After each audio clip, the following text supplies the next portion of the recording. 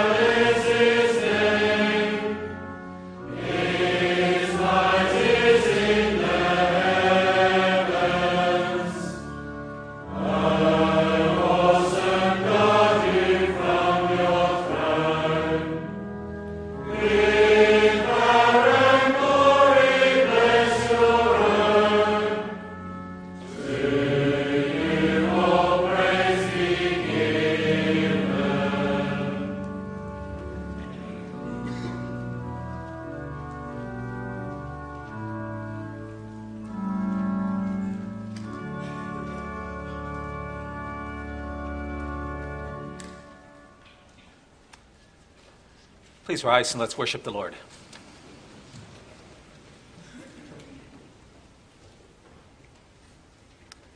As God's people, we confess that our help is in the name of the Lord who made heaven and earth. Amen.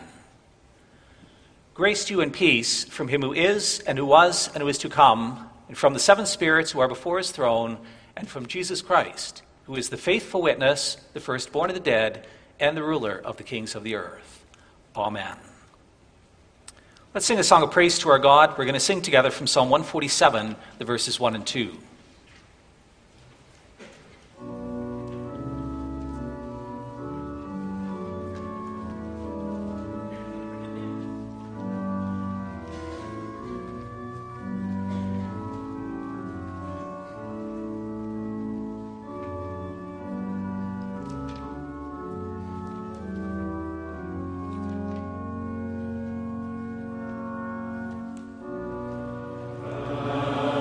Praise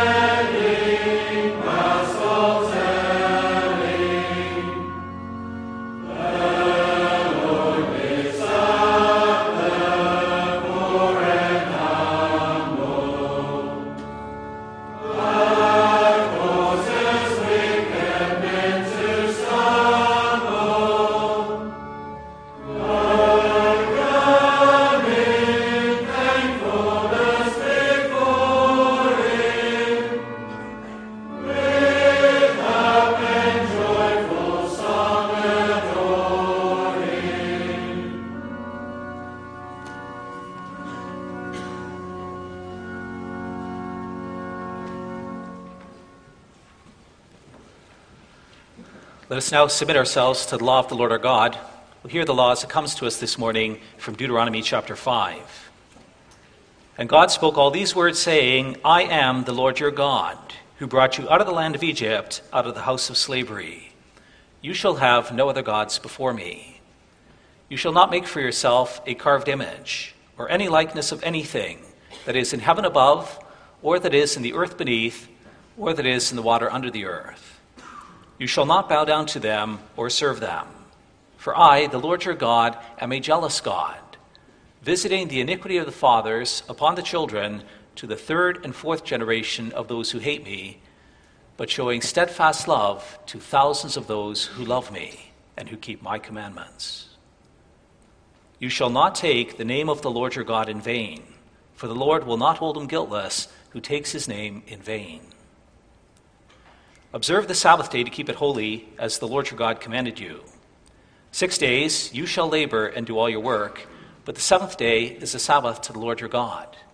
On it you shall not do any work, you or your son or your daughter, or your male servant or your female servant, or your ox or your donkey or any of your livestock, or the sojourner who's within your gates, that your male servant and your female servant may rest as well as you.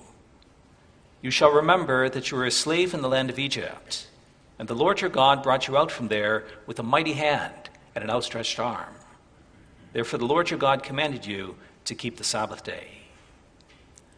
Honor your father and your mother, that your days may be long in the land which the Lord your God is giving you. You shall not murder. You shall not commit adultery. You shall not steal. You shall not bear false witness against your neighbor.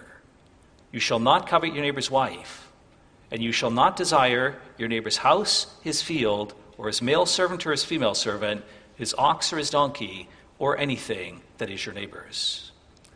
Let's now make a confession of our sin. We're going to ask God for his forgiveness. Psalm 25, the verses 3 and 4.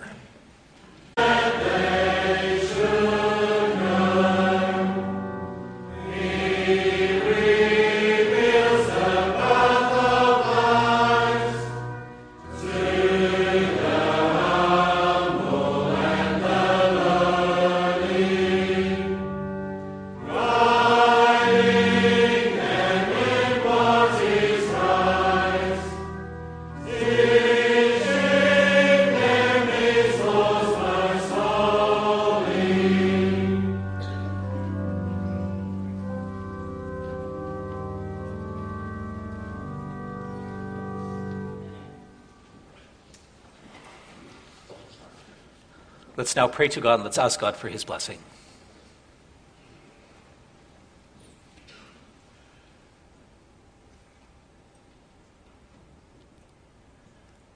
Almighty and merciful God, we come before you this morning, Lord, and we do so with much gratitude. Thank you that you call us into your presence here again this morning. Thank you, Lord, that you do that because you wish to extend your grace to us. You wish to bind us to you in love, to show you your love. Show us your love and to draw us to yourself. Father, we thank you that you're honest about sin. One of the things that stands between us is the sins that we commit. We come to you, Lord, and we have to confess to you that by nature we follow the desires of our hearts far too much. We offend you because we deliberately transgress some of your laws. Father, we have left undone those things which we have ought to done. We have done those things which we ought not to have done. O Lord, we pray that you would have mercy on us. You've promised that when we confess our sins to you, that you are faithful and just to forgive us our sins and cleanse us from all unrighteousness. And so we come to do so, Lord. We confess that we have not loved you as we ought to, that we haven't put you in the center of our lives. Sometimes our hearts are divided and we pursue other things alongside of you. And we ask you to forgive us for that, Lord, that you show us mercy, and that you help us to love you and to adore you, to worship you, to be devoted to you, to be loyal to you. We ask also, Father, that you would please forgive us for the sins that we've committed against the people around us. We don't always love the people around us, Lord. Sometimes they irritate us and annoy us. Sometimes they stand in the way of the things that we want. Sometimes we're selfish and we're proud. Sometimes we're greedy and covetous. Sometimes we're deceptive. Sometimes we're lustful. And Father, these things cause division between us and others. They reveal our hearts, and they show that we don't love you and we don't love the people around us as we ought to. And so we confess this to you this morning, Lord, and we pray for your grace. We ask that for Jesus' sake, that you would forgive us for all our sins. We look to the Lord Jesus, and we believe that he suffered in our place. And we believe that he also offered the perfect righteousness that you require of us. And we believe that he did it for us. And so, Lord, through faith in him, we ask that we may be restored to you, that you would continue with us, that you show us mercy and gentleness, instead of coming down on us in wrath and in anger. Dear Father in heaven, thank you for the great promise that you will do this for Christ's sake.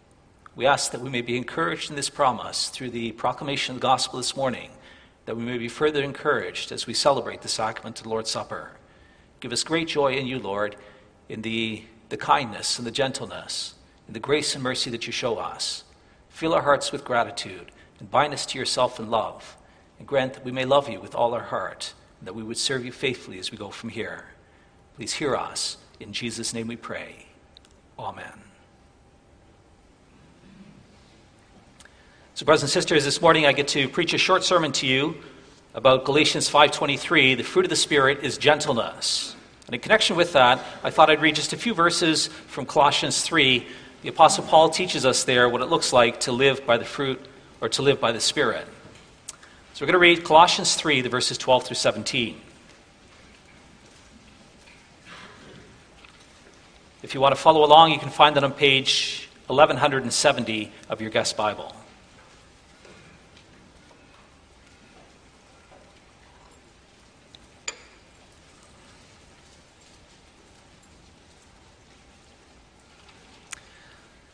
So in Colossians 1, the Apostle Paul teaches us about the preeminence of Christ, that he is supreme. He's the one who has all authority and power on the throne in heaven. Then in chapter 3, the Apostle teaches us how to respond to the grace of God in Christ, that we are to put to death the sinful nature and that we are put on the new nature. That's really the calling of verse 12 there, to put on the new nature. Colossians 3, verse 12, put on then as God's chosen ones, holy and beloved, compassionate hearts, kindness, humility, meekness, and patience, bearing with one another, and if one has a complaint against another, forgiving each other. As the Lord has forgiven you, so you also must forgive. And above all these, put on love, which binds everything together in perfect harmony. And let the peace of Christ rule in your hearts, to which indeed you are called in one body. And be thankful. Let the word of Christ dwell in you richly, teaching and admonishing one another in all wisdom, singing psalms and hymns and spiritual songs with thankfulness in your hearts to God. And whatever you do, in word or deed, do everything in the name of the Lord Jesus, giving thanks to God the Father through him.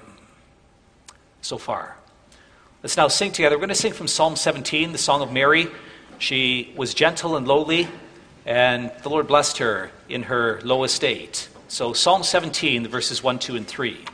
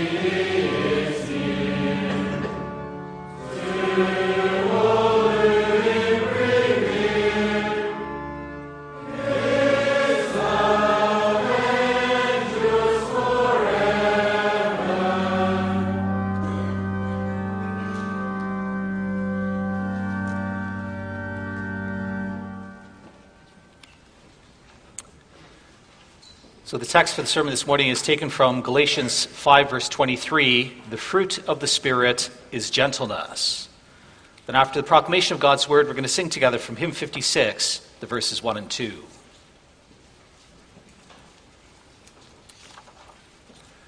Well, dear brothers and sisters, congregation loved by the Lord Jesus Christ, the fruit of the Spirit is gentleness. So what does it mean to be gentle? Well, to be gentle at root means to be mild or meek. The opposite is to be harsh, to be aggressive, to raise your voice at someone.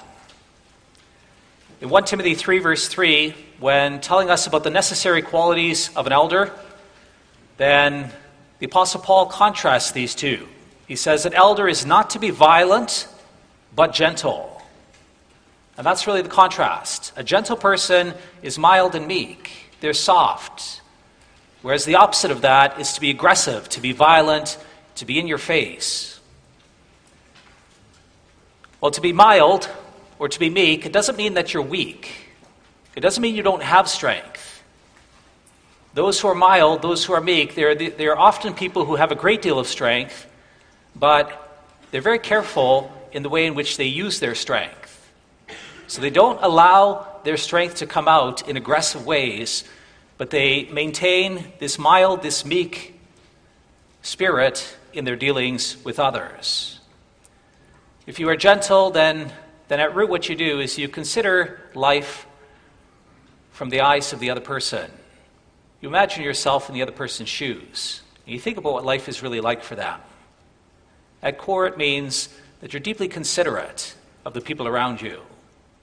You take to heart where they're at in your response to them. Well, one of the great character traits of the Lord our God is that the Lord is a God who is gentle in his dealings with his people. He is a powerful God. He's glorious. He's majestic. He's awesome and he's fearful. And there are times where he acts in anger against people. So the Lord, he is slow to anger. He is gentle and mild. But if people harden themselves in sin, if they know better, and if they continue to sin, and if they just go on and on and on, then finally God's anger is aroused. And when his anger is aroused, then it can be violent. Then mountains melt. Then the earth is shaken to its core. When the Lord gets angry, then we're told that with the blast of his mouth, he can destroy everything in sight. But for those who look to him in faith, the Lord is very gentle. He's very patient. He's very mild.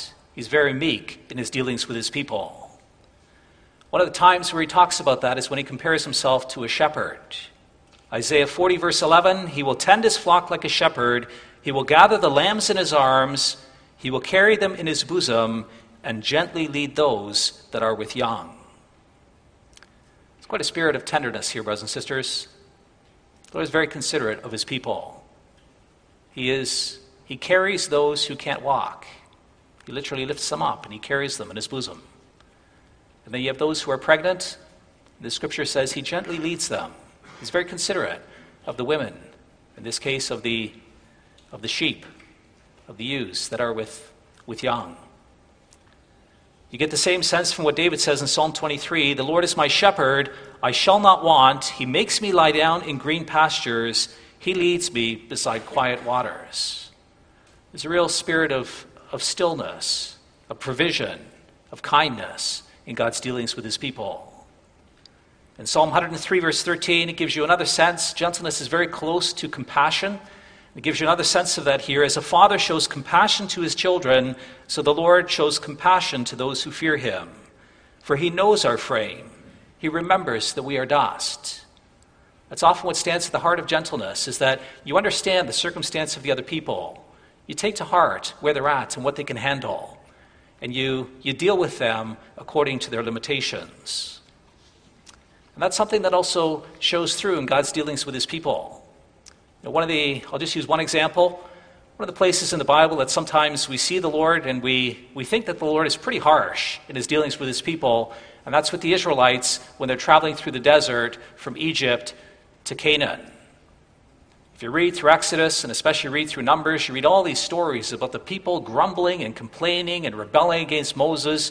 At one time it's 1,000 people here, and it's 3,000 people, and it's 7,000 people, and the Lord's anger just comes down on these people, and you think, wow, like he's pretty intense. That's pretty harsh. But it's really important to realize that's not where it starts. The place it starts with is great gentleness. Moses comes to the Israelites, and he comes to them and he says, the Lord is going to rescue you out of the land of Egypt. And when Moses first brought that message, then Pharaoh got really mad, and he buttoned down and he said, never mind. He says, the people need to produce as much, but they have to find their own bricks and straw, or they have to find their own straw. And so he really knuckled down on the people, and the people were despondent. And when Moses came to them, they didn't believe a word of it. And they didn't accept the fact that God could actually do it for them. But there's no word of judgment from the Lord. He's not harsh. He doesn't punish. He doesn't come down on them. He's very gentle with them. Then a little later, they end up getting out of Egypt. Pharaoh comes after them. They're camped against the Red Sea. When Pharaoh comes after them, then again the people are terrified. And they don't believe that God is going to care for them. They say it would have been better for us to serve the Egyptians than to die in the desert in Exodus 14. And the Lord is very gentle with them. There's no word of admonition. The Lord just moves between the Egyptians and the Israelites. He protects his people. He makes a way out for them. They get across to the other side of the Red Sea, and they watch their enemies being destroyed before them. Well, the very next chapter, Exodus 15, tells us that the people went 3 days into the wilderness on the other side of the Red Sea, and they came to a place where there was water, but the water was no good. They called it Marah. It was bitter. And so they complained. Why does the Lord lead us into the desert? We're going to die here. We don't have any water. The Lord's very gentle.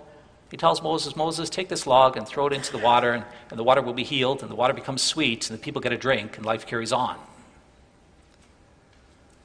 Well, in the next chapter, Exodus 16, we're told a couple of weeks after they left Egypt, they're again grumbling against Moses.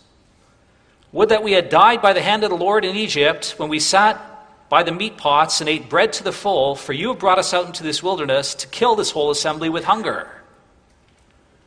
There's literally no end of their grumbling and complaining.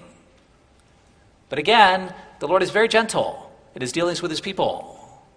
He not only provides manna from heaven. Exodus 16 is the first account of the manna coming down. That passage also tells us that he sends them quail. So they get these little birds. Tastes a lot like chicken, apparently. These quail come in, and the people eat their full of meat and of bread. And again, there's not a hint of judgment. There's another occasion later on in Numbers where the people again get quail, and then there is judgment. But the Lord shows us time after time after time after time after time, he is very gentle and he's very patient. He's long-suffering in his dealings with his people. He is slow to anger. He's a God who's meek and who takes into consideration where we're really at. Well, as the Lord has dealt with us, brothers and sisters, he now calls us to deal with each other. In Ephesians 4, verse 1, after telling us about the richness we have in Christ, then Paul continues, he says, I, therefore, a prisoner for the Lord, urge you to walk in a manner worthy of the calling to which you have been called, with all humility and gentleness, with patience, bearing with one another in love, eager to maintain the unity of the Spirit in the bond of peace. Well, it's quite a list here, brothers and sisters. The first thing that God calls us to since we've been made alive in Christ is he calls us to this spirit of humility and gentleness, to patience, to bearing with one another in love, and to being eager to maintain unity of faith with each other. Gives you quite a sense of what's involved with gentleness. Really closely associated with gentleness is humility. Really, what stands behind both of them is an understanding that you're a sinner, that you're a weak and fallible human being. And when you understand that you yourself are a weak and fallible human being, then when you deal with other people, you do that with gentleness. And when you come before God, you do that with humility.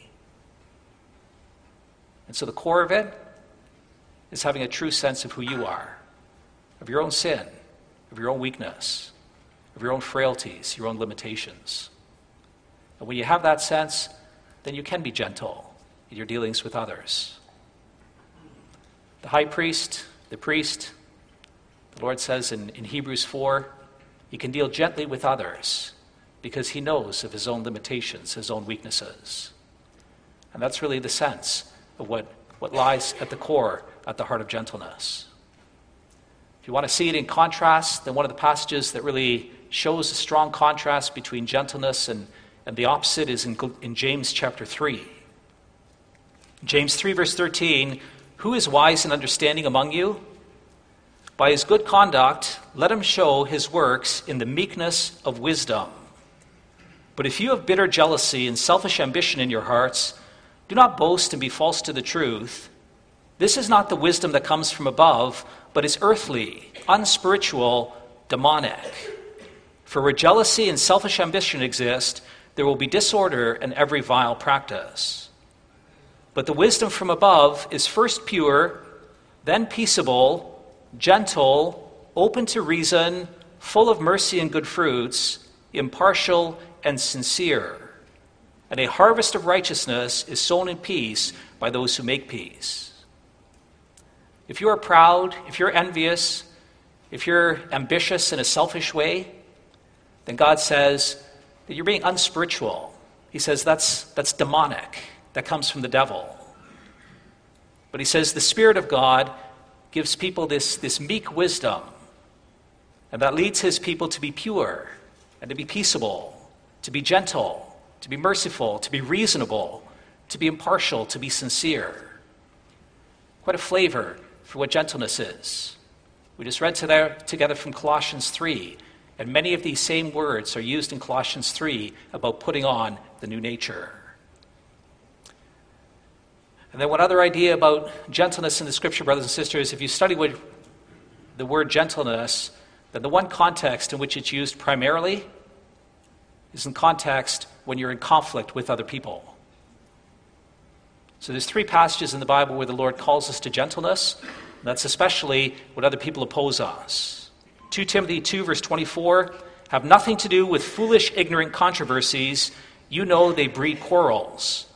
And the Lord's servant must not be quarrelsome, but kind to everyone, able to teach, patiently enduring evil, correcting his opponents with gentleness. God may perhaps grant them repentance leading to the knowledge of the truth, and they may escape from the snare of the devil after having been captured by him to do his will. God's servant must be kind to everyone, he must patiently endure evil, and he must gently instruct others. He can't get mad. He can't blow up at people. Just because he's right, that doesn't mean that he has a license in order to go after people and come really hard down on them. The Lord says he must patiently endure evil. He must gently instruct them in the hope that they change. It's the same call in Galatians 6 verse 1. Brothers, if anyone is caught in a transgression, you who are spiritual should restore him in a spirit of gentleness. And again, 1 Peter 3:15, but in your hearts regard Christ as holy, always being prepared to make a defense to anyone who asks you for the reason for the hope that is in you. Yet do it with gentleness and respect. The Lord wants the truthfulness of his word to be modeled by a gentle spirit. Those two go together. The Spirit who gives the word, the truth of the word, is the Spirit who equips us to bring the word in the same manner that he brings the word, in a gentle way, with respect, with consideration of the people with whom you're dealing. Well, have you ever tried it, brothers and sisters? Some proud, obnoxious person is opposing you, and the ideas that they have are just plainly false, and they're pushing you, and they're pushing your buttons. Sometimes it makes your blood boil. And yet the Lord says, you respond with gentleness, with patience, with meekness, with sincerity. That's the means that God uses so that people can hear it. A harsh word stirs up anger, or a gentle word people can hear. Well, are you in? Are you going to do that? Are you capable of that? The only way you can do it is if you have the Spirit. This is a fruit of the Spirit. The Lord Jesus Christ, he was very gentle. Christ faced a lot of opposition. The defining feature of his ministry is that he was opposed. There were people who hated him, and they went after him, and they did it relentlessly. And he patiently instructed the people in the truth. He spoke the truth. And sometimes the truth was pretty harsh. Matthew 23 is the harshest. He's got a whole chapter of condemnations. Woe to you, scribes and Pharisees. He has 7 woes, which he calls down on these people for all their hypocrisy. And so he's willing to call it out. Yet underneath of that, the spirit in which he dealt with people was that there was a gentleness. There was a patience. There was a real spirit of long-suffering. He offers it to us as well, brothers and sisters. It's in Matthew 11, verse 28. Come to me, all you who labor and are heavy laden, and I will give you rest. Take my yoke upon you and learn from me, for I am gentle and lowly in heart, and you will find rest for your souls. For my yoke is easy and my burden is light. He says, come to me and learn from me, for I am gentle and lowly in heart. He talks here about, take my yoke upon you, and you will find rest for your souls. For my yoke is easy, and my burden is light. Well, in the context within which Christ was preaching, there were many of the Pharisees who talked about the yoke of the law. You need to take on your shoulders the yoke of the law. But then when they talked about the yoke of the law, it was this enormous burden that they put on the people. They twisted the law because they wanted to be self-righteous. And they laid this incredible burden on the people, all these extra laws that they had to follow in order to be right with God. And Lord Jesus comes and he speaks into that and he says, my yoke is easy. That's not what it's about. At core, he teaches us it's about looking to me. It's about believing in me because I've done it for you. I've offered the sacrifice. I've lived the life. I've done what's necessary for you before God so that you can have an open relationship together with God. And so he says, come to me and believe in me. Trust me. Expect your help from me. And then I'll live inside of you. And the gentleness, the lowliness that Christ has, that's something that will live in your heart and that will come out of you. Well, may the Lord give us great faith, brothers and sisters, that we do believe in him. He invites you to the table this morning to remind you of everything that he's done for you. And as you share in him, then may he also fill you with his Spirit, that you also reflect that with a spirit that is gentle and lowly. Amen.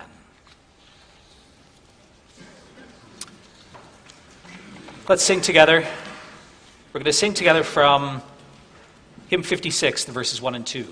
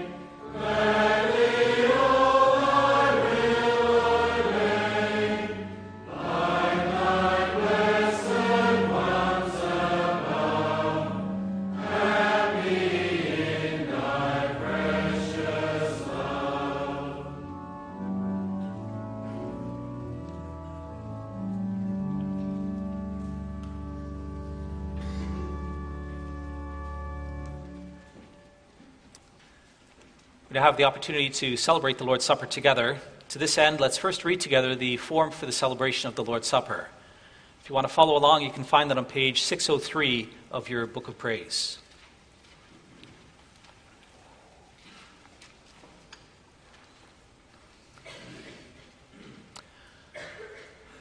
Beloved in our Lord Jesus Christ, the Holy Supper has been instituted by our Lord Jesus Christ.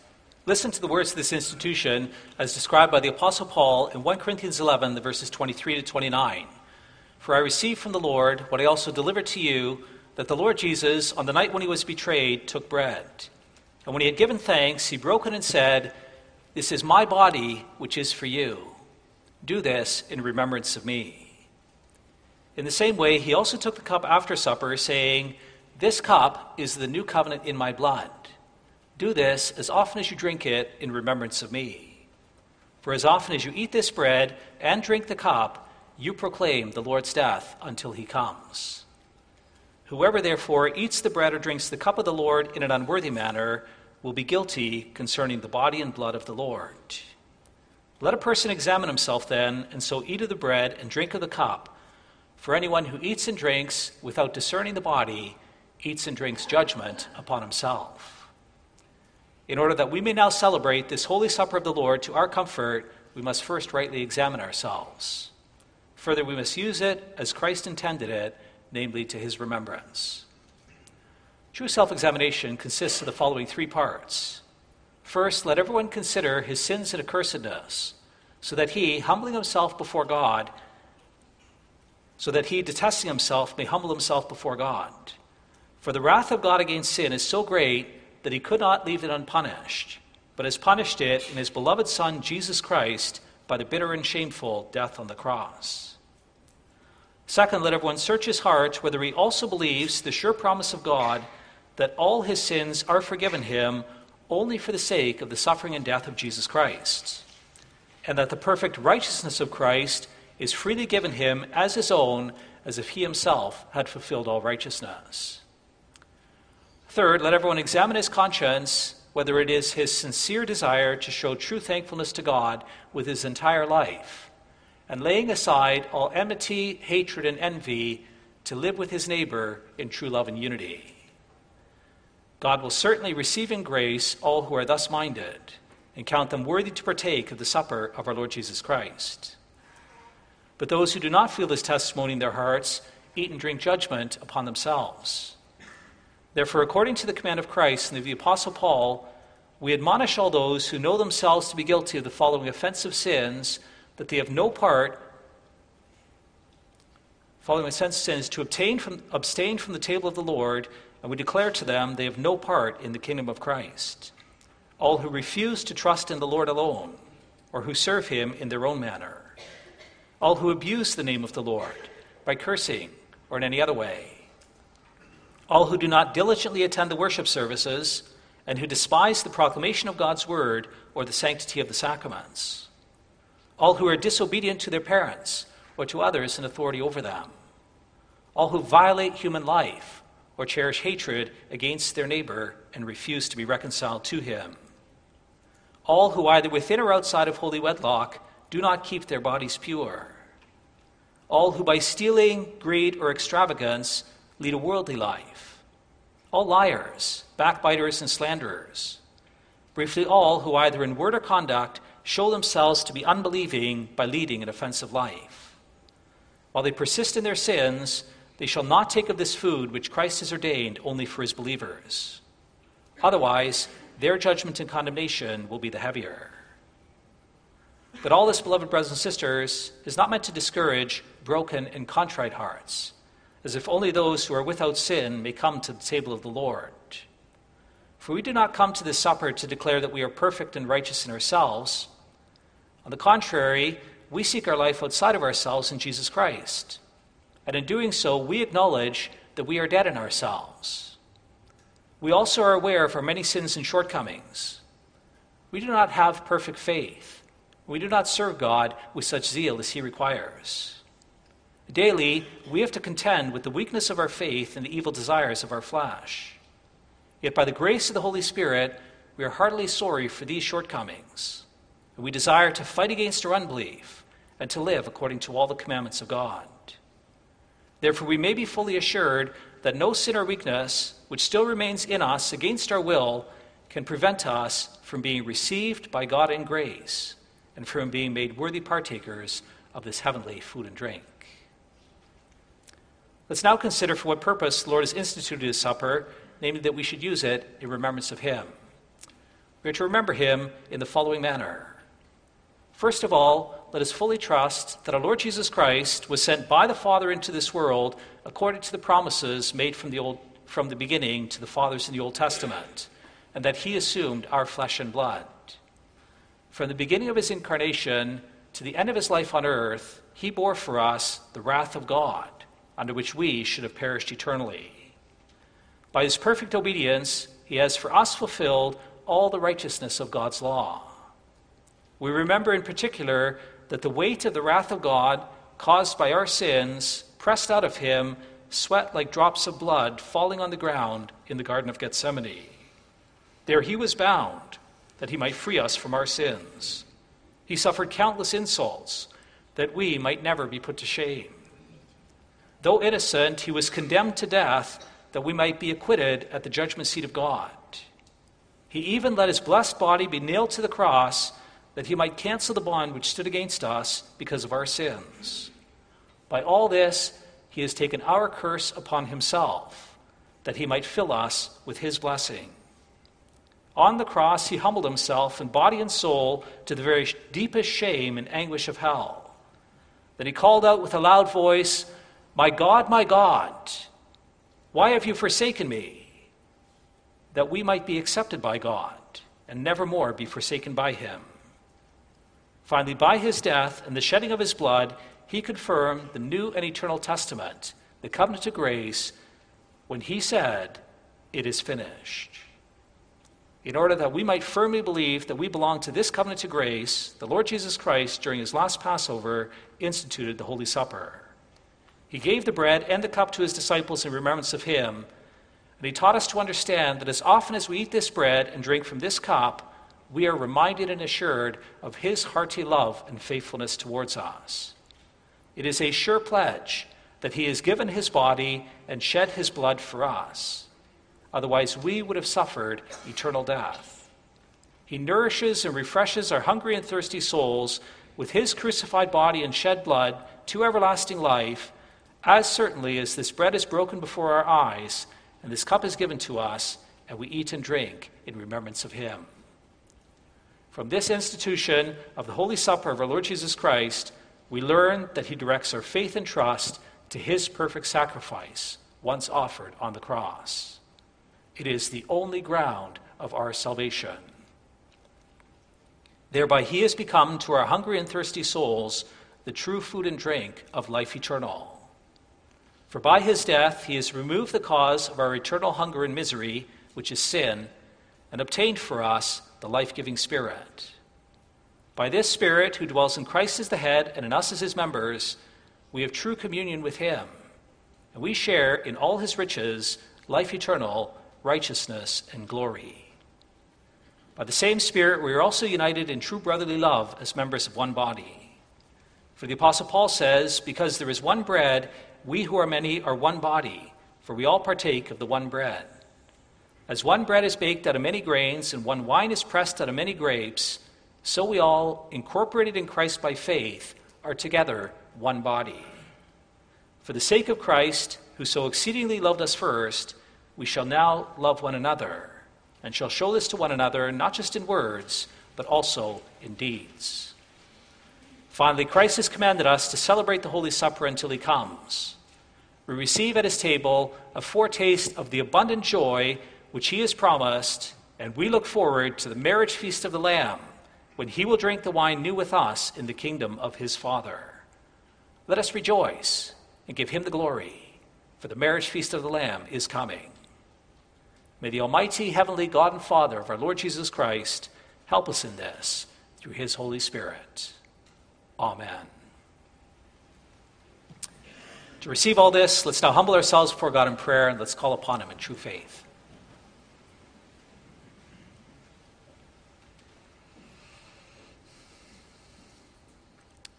Merciful God and Father, we thank you that in this supper we cherish the blessed memory of the bitter death of your dear Son, Jesus Christ. Work in our hearts through the Holy Spirit so that we may entrust ourselves more and more to your Son, Jesus Christ. Grant that our contrite hearts may be nourished with his true body and blood, as with him who is the only heavenly bread, that we may not live in our sins, but Christ in us and we in him. Let us so truly be partakers of the new and everlasting testament, the covenant of grace, that we do not doubt that you will forever be our gracious Father, never more imputing to us our sins, but providing us with all things for body and soul as your dear children and heirs. Grant us your grace, Father, that we may take up our cross joyfully, deny ourselves, and confess our Savior. Let us in all tribulation await our Lord Jesus Christ, who will come from heaven and change our mortal body to be like his glorious body, and to take us to himself forever. Hear us through Jesus Christ our Lord. Amen. Brothers and sisters, let's now make a profession of our Catholic and undoubted Christian faith. Let's do so by singing together from hymn 1. You're invited to rise.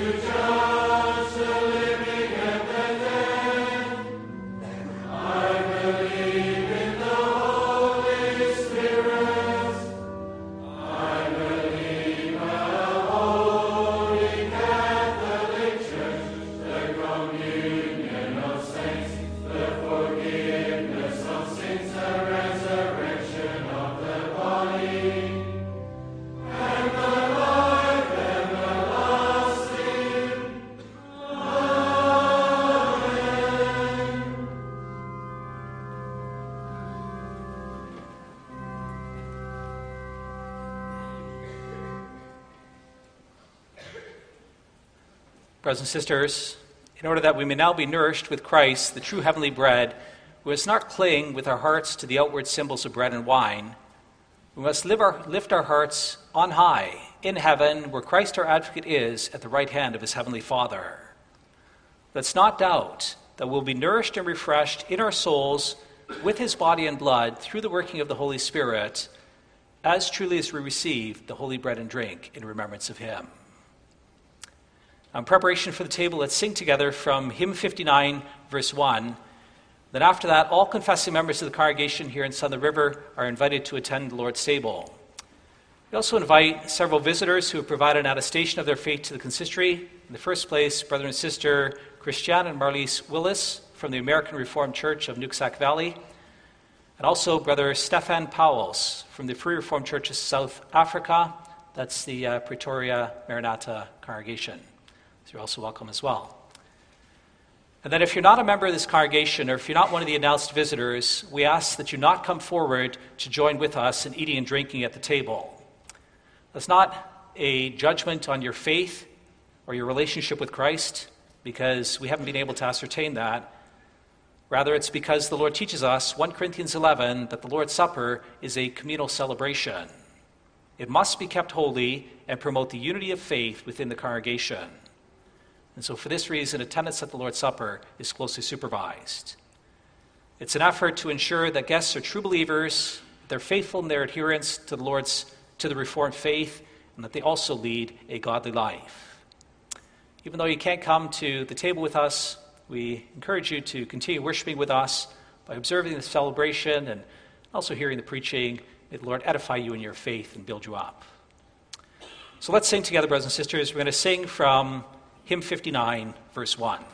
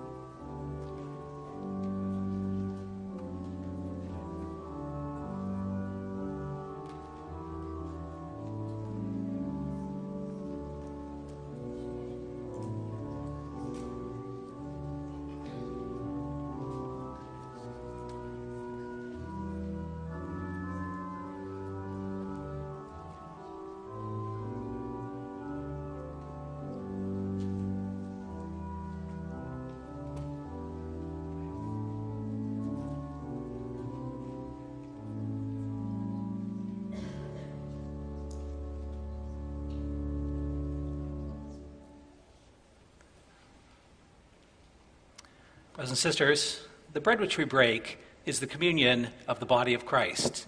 Take, eat from it, all of you. Remember and believe that the body of our Lord Jesus Christ was broken for the complete forgiveness of all our sins. Please take some bread and eat.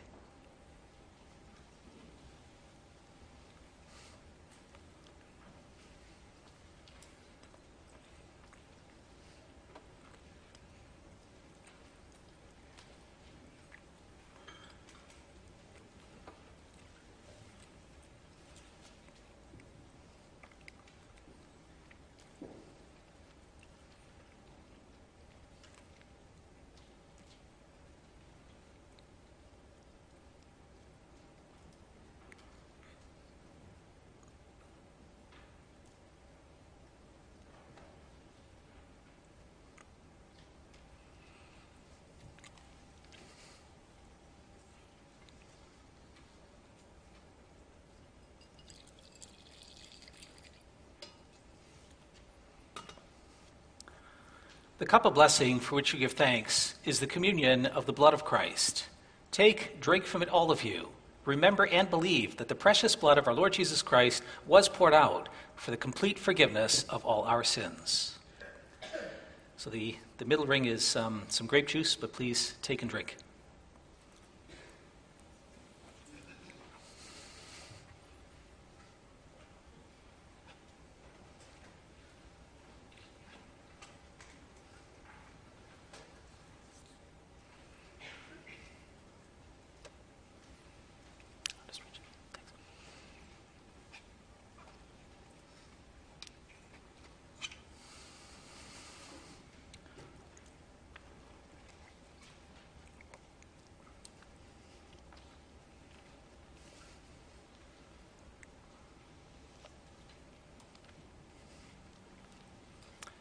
The first passage I'd like to read with you this morning is taken from the book of Ephesians. In Ephesians 4, the Apostle Paul spells out how our life changes after we come to know, to be made alive in Christ. So Ephesians chapter 4, we're going to read together the verses 1, 2, and 3.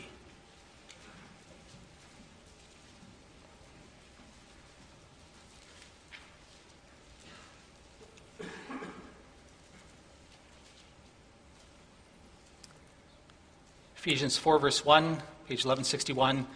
I therefore, a prisoner for the Lord, urge you to walk in a manner worthy of the calling to which you have been called, with all humility and gentleness, with patience, bearing with one another in love, eager to maintain the unity of the Spirit in the bond of peace. So far. Let's sing together from hymn 79, verse 1.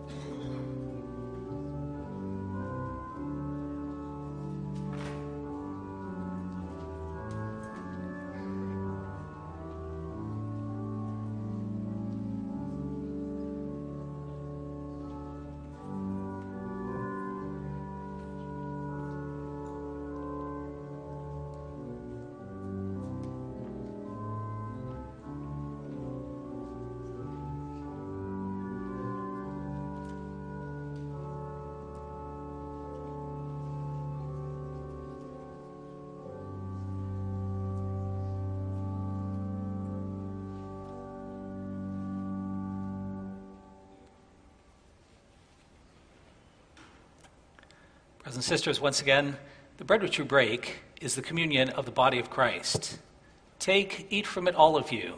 Remember and believe that the body of our Lord Jesus Christ was broken for the complete forgiveness of all our sins. Please take and eat.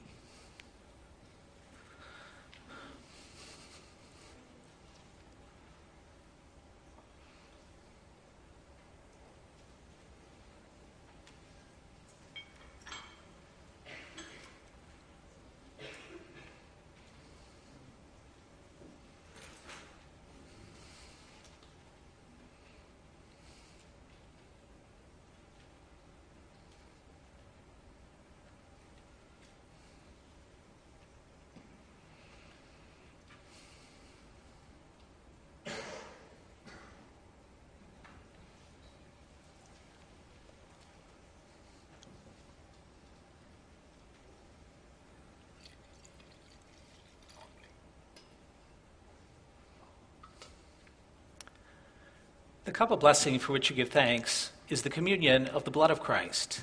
Take, drink from it, all of you. Remember and believe that the precious blood of our Lord Jesus Christ was poured out for the complete forgiveness of all our sins. Please help yourself.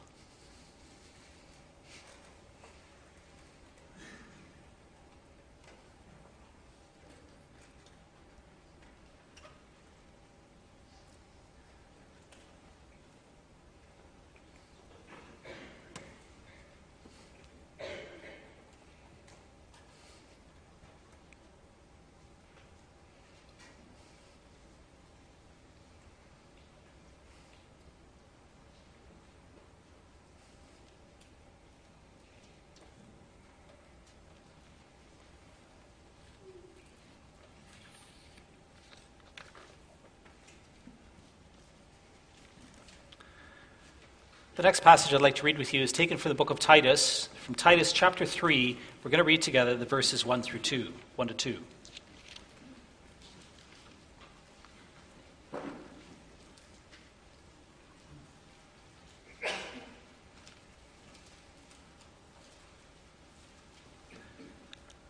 So Paul is teaching Titus about life in the congregation, how people ought to handle themselves. He says in Titus 3 verse 1, "Remind them to be submissive to rulers and authorities, to be obedient, to be ready for every good work, to speak evil of no one, to avoid quarreling, to be gentle, and to show perfect courtesy to all people."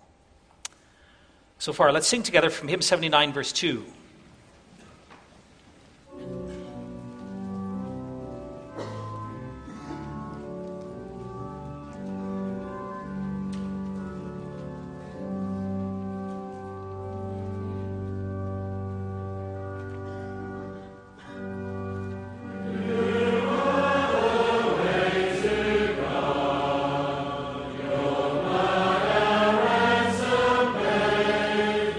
In you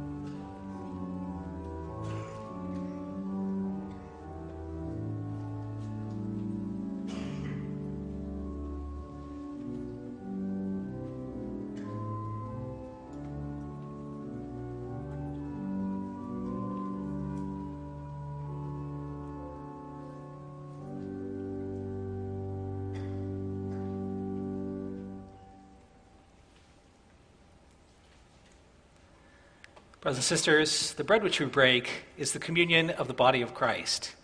Take, eat from it, all of you. Remember and believe that the body of our Lord Jesus Christ was broken for the complete forgiveness of all our sins. Please take and eat.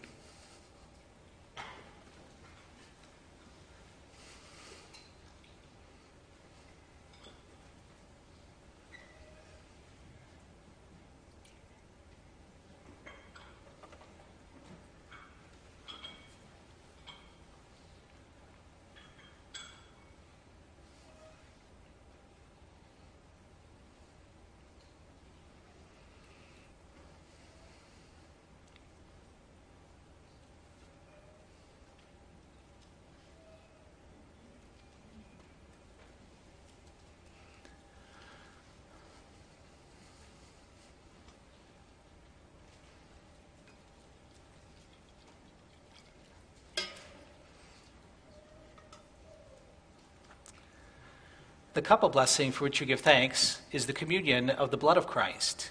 Take, drink from it, all of you. Remember and believe that the precious blood of our Lord Jesus Christ was poured out for the complete forgiveness of all our sins.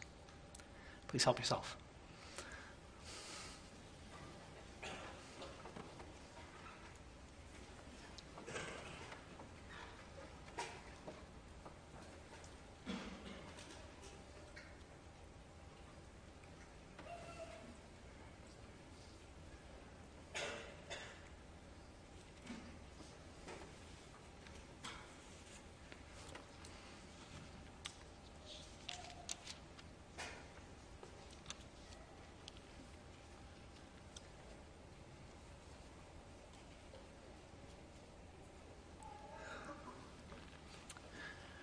The next passage I'd like to read with you is taken from James chapter 3. We're going to read together from James 3, the verses 13 to 18. You find that on page 1201 of your Bible.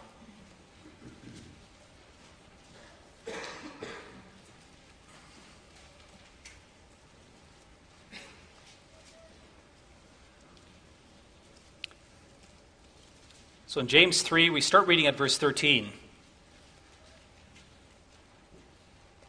There, God's word says, "Who is wise and understanding among you? By his good conduct, let him show his work in the meekness of wisdom. But if you have bitter jealousy and selfish ambition in your hearts, do not boast and be false to the truth. This is not the wisdom that comes down from above, but is earthly, unspiritual, demonic. For where jealousy and selfish ambition exist, there will be disorder and every vile practice. But the wisdom from above is first pure, then peaceable, gentle, open to reason, full of mercy and good fruits, impartial and sincere. And a harvest of righteousness is sown in peace by those who make peace." So far. Let's now sing together from hymn 79, verse 3.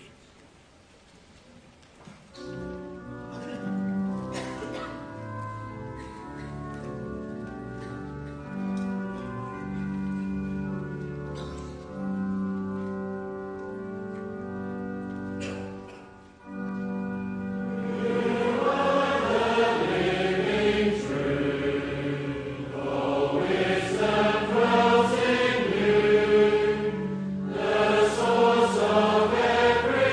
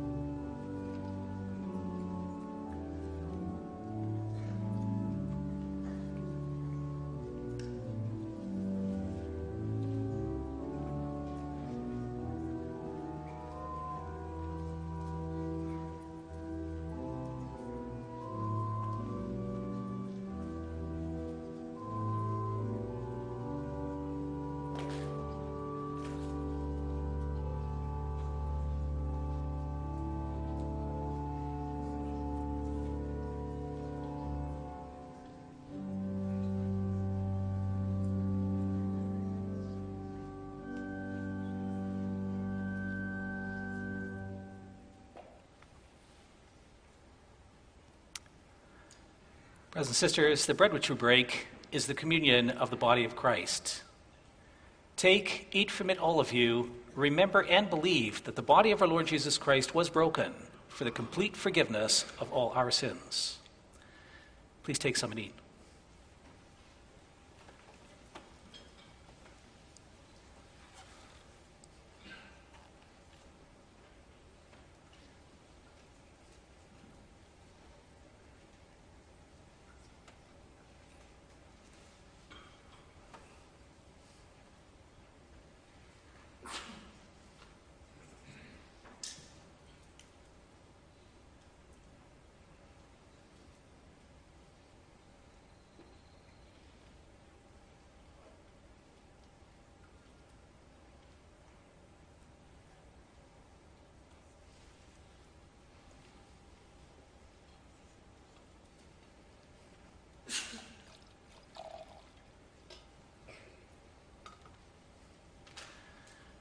The cup of blessing for which you give thanks is the communion of the blood of Christ.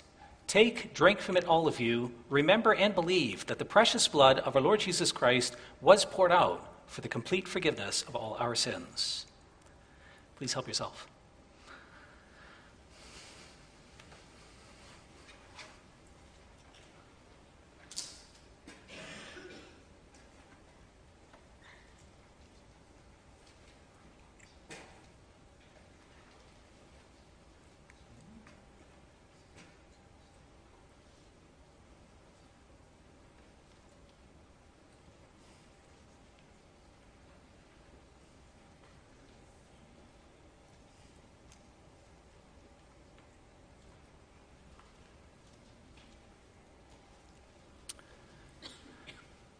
The next passage I'd like to read with you in the Scriptures is taken from 1 Peter chapter 3.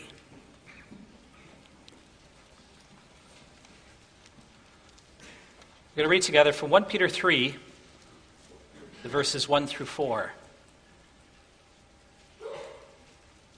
There it speaks of gentleness as something which is very precious in God's sight. Page 1205.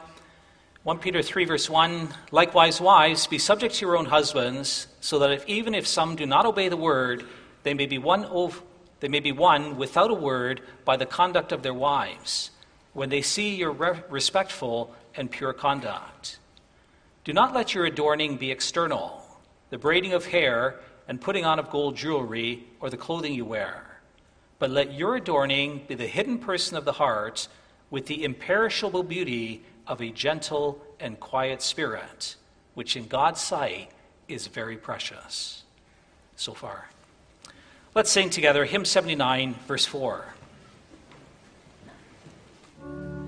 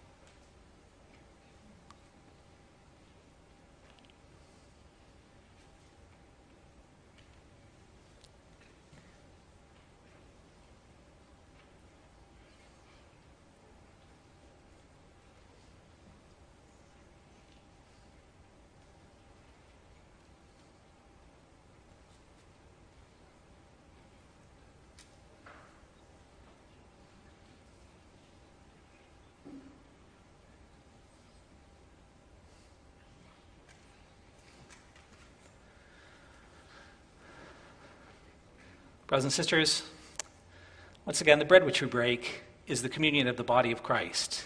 Take, eat from it, all of you. Remember and believe that the body of our Lord Jesus Christ was broken for the complete forgiveness of all our sins. Please help yourselves.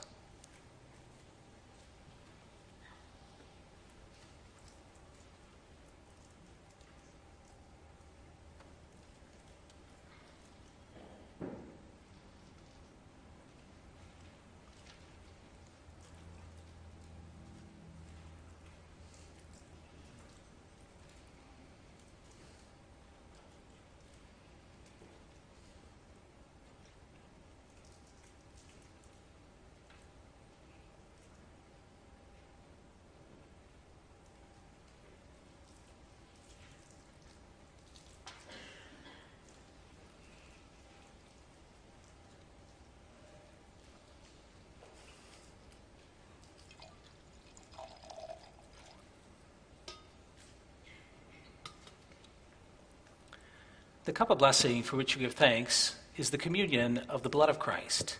Take, drink from it, all of you. Remember and believe that the precious blood of our Lord Jesus Christ was poured out for the complete forgiveness of all our sins. Please help yourselves.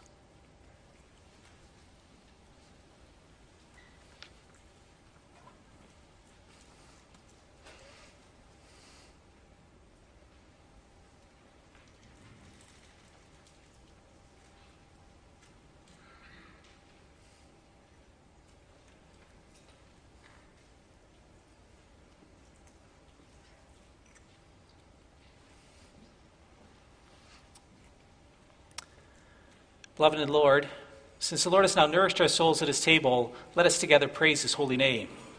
Let everyone say in his heart, "Bless the Lord, O my soul, and all that is within me, bless his holy name. Bless the Lord, O my soul, and forget not all his benefits, who forgives all your iniquities, who heals all your diseases, who redeems your life from the pit, and who crowns you with steadfast love and mercy. The Lord is merciful and gracious, slow to anger, and abounding in steadfast love. He will not always chide, nor will he hold on to his anger forever. He does not deal with us according to our sins, or repay us according to our iniquities. For as high as the heavens are above the earth, so great is his steadfast love towards those who fear him. As far as the east is from the west, so far has he removed our transgressions from us. As a father shows compassion on his children, so the Lord shows compassion on those who fear him. He who did not spare his own son, but gave him up for us all, how will he not also, along with him, graciously give us all things? But God shows his love for us in this, that while we were still sinners, Christ died for us. Since, therefore, we have been justified by his blood, much more shall we be saved by him from the wrath of God. For if while we were enemies, we were reconciled to God by the death of his Son, much more, now that we are reconciled, shall we be saved by his life. Therefore my heart and my mouth shall proclaim the praise of the Lord from now on and forevermore. Amen. Let us sing together from hymn 79, verse 5.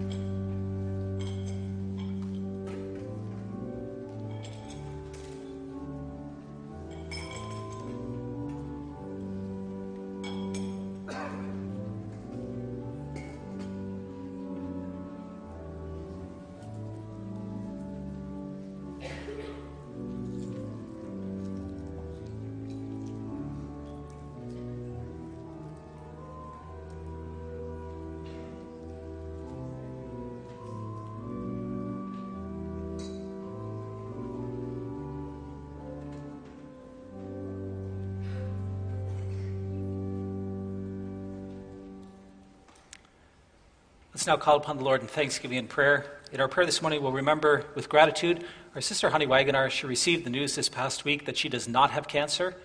They found some scarring on her lungs, but it's not cancerous at all. So that's very good news. We're really grateful to God for that. Let's pray to God. Merciful God and Father, we thank you that in your boundless mercy, you have given us your only begotten Son as our mediator. We praise you, Lord, that he is the sacrifice for our sins and our food and drink to life eternal. We thank you that you give us a true faith through which we may share in such great benefits. Through your Son, you've instituted the Holy Supper for the strengthening of our faith. We earnestly ask you, faithful God and Father, that by your Holy Spirit, this celebration may lead to our daily increase in true faith and fellowship with Christ, your beloved Son. Father, we also pray that you please accept our gratitude for the gifts that you've given us. We're so grateful, Lord, that we heard the news with our sister Wagoner that she does not have cancer. Lord, we're thankful for the way that you continue to preserve her life. We're thankful for the blessing that you give and the health that you provide. We ask that you be near to her and also to her husband, that you surround them with your love and care, and that you continue to look after them. Father, please give them the peace of Christ, and thank you so much for the peace that you have given. We're also grateful, Lord, that our brother Wally Tenhav could come out of the hospital again. But we want to pray that you would continue to be near to our brother. Please surround him and his wife with your love and with your peace as well. Please take care of the other members of our congregation. There's some of the elderly members who are not able to be with us here today, Lord. They would love to be here and they're not able. We ask that you surround them with your care, that they may be encouraged through the promises of the gospel, and that you would grant your grace and your peace in rich measure. Please bless us in a moment, Lord. We're hoping to meet as congregation for the election of office bearers. I want to pray for a blessing over the meeting that we have together. We want to ask that you please grant us your Spirit. Please forgive us for all our sins. Please hear our prayer and do it in Jesus' name we ask. Amen. Brothers and sisters, you have the opportunity to give your thank offerings. The collection this morning is for the Ministry of Mercy, and after the collection, we're going to sing together from hymn 42, the verses 1 and 2.